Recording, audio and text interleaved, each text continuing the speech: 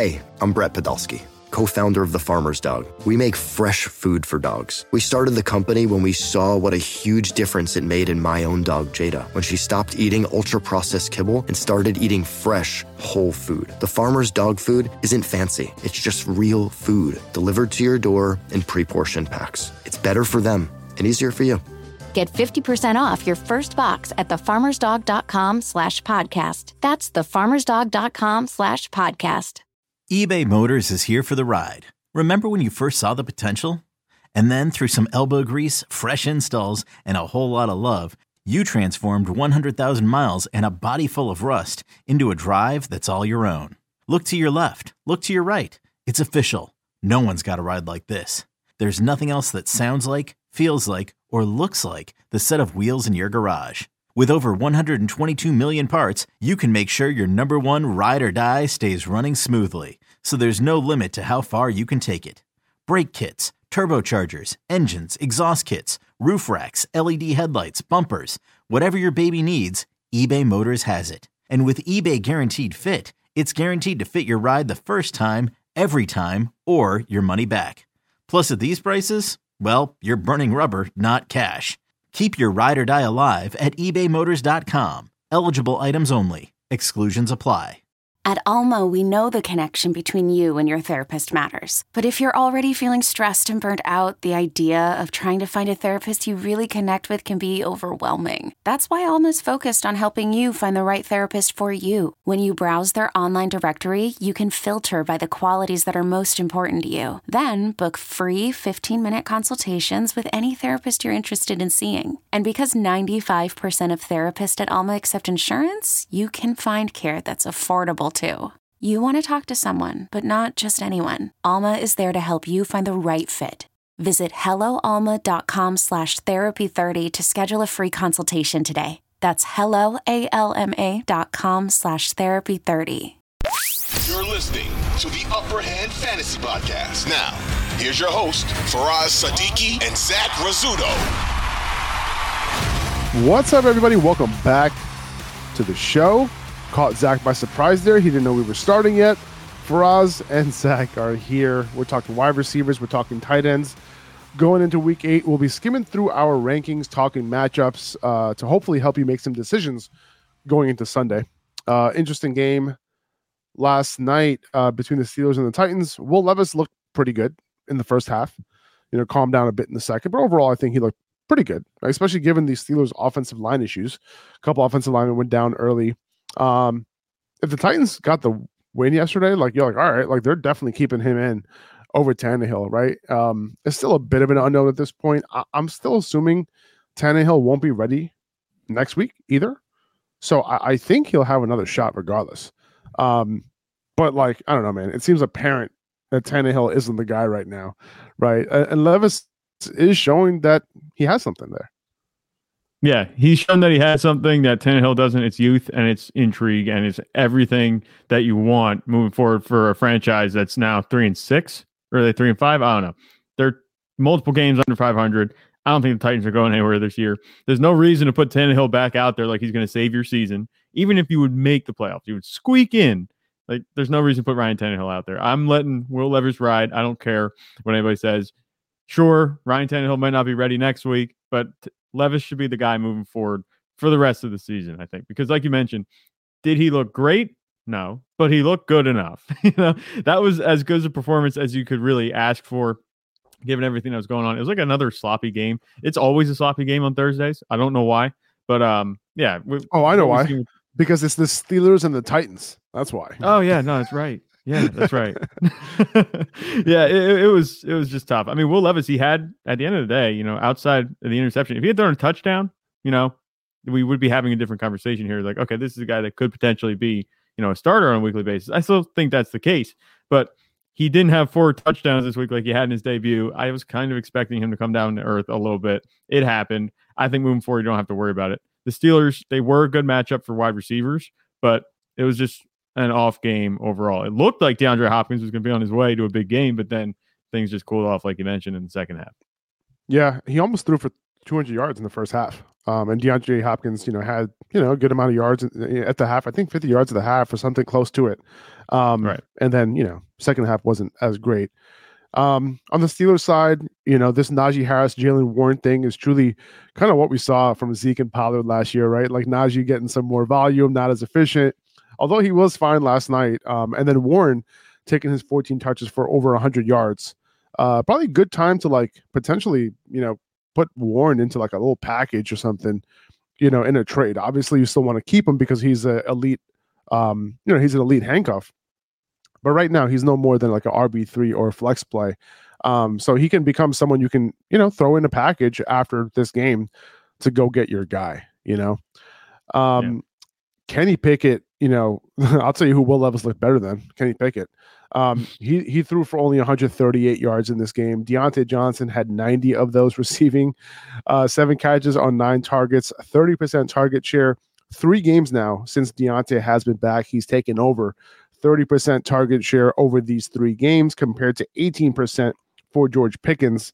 I did politely ask you guys to trade Pickens away before Deontay came back, and I hope you did.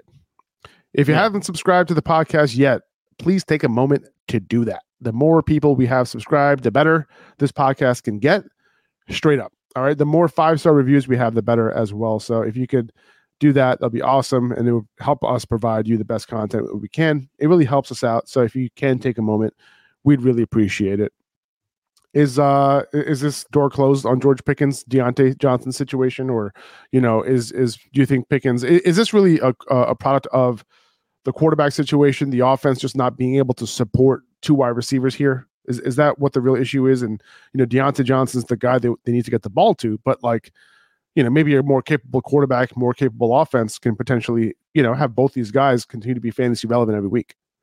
Yeah, more capable quarterback, more capable offense. I'm leaning into that George Pickens would be fantasy relevant, But when you have an offense like this, you're only throwing for 100-some yards a game. It's just not going to be something that you're going to be able to work with George Pickens moving forward, because Deontay Johnson, sure, could production swing Pickens' way every once in a while? Yes. But the usage, the utilization, the targets, I don't think they're really ever going to swing to George Pickens for an extended period of time, if at all. Because Deontay Johnson came back. I know we've been pounding the table. Deontay Johnson, he's a target earner, this, that, the other. And we gave George Pickens on this podcast, we gave him props. We were like, all right, you had some targets in the game where Deontay Johnson played, but he still wasn't 100% Deontay Johnson in that game. Now he's been 100% these past 2 weeks. He's completely dominating the target share. I have no worries at all about Deontay Johnson. It's going to be George Pickens now that you're going to be dealing with. Do we put him in or not? It's going to be like that Gabe Davis situation, because 1 week he'll have a great game and it could come on very minimal targets, and in other games he'll get high amount of targets, maybe at least compared to what he usually gets, and he'll have a quiet game. He's just going to be a really frustrating player moving forward. All my takeaway here is that Deontay Johnson looks good. He finally scored that touchdown that he's been waiting to have since, was it 2021? Last time he got in the end zone? They said it was Ben Roethlisberger. Like, that's just crazy. It is crazy. It is crazy. Good for him, though. You know what this is called, guys? Regression. He had all those targets last year. We talked about it all offseason, right? There's no way he was going to get those type of targets and not get the touchdowns that come with it. It's very possible we see a situation where he's just getting touchdowns all year long because of the fact that he just didn't get them last year, and he's getting the same number, he's the same amount of volume, right? So, we'll see what happens moving forward. A few injury updates going into the weekend.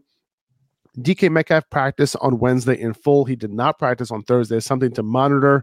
Let's see what his Friday status looks like. Aaron Jones still limited, means he'll likely be in a limited number of my lineups this week. I don't trust him until he gets that full practice. It's really, really, frustrating with Aaron Jones not getting these full practices in. He had a red jersey on, non-contact jersey on Wednesday in practice. Like, really?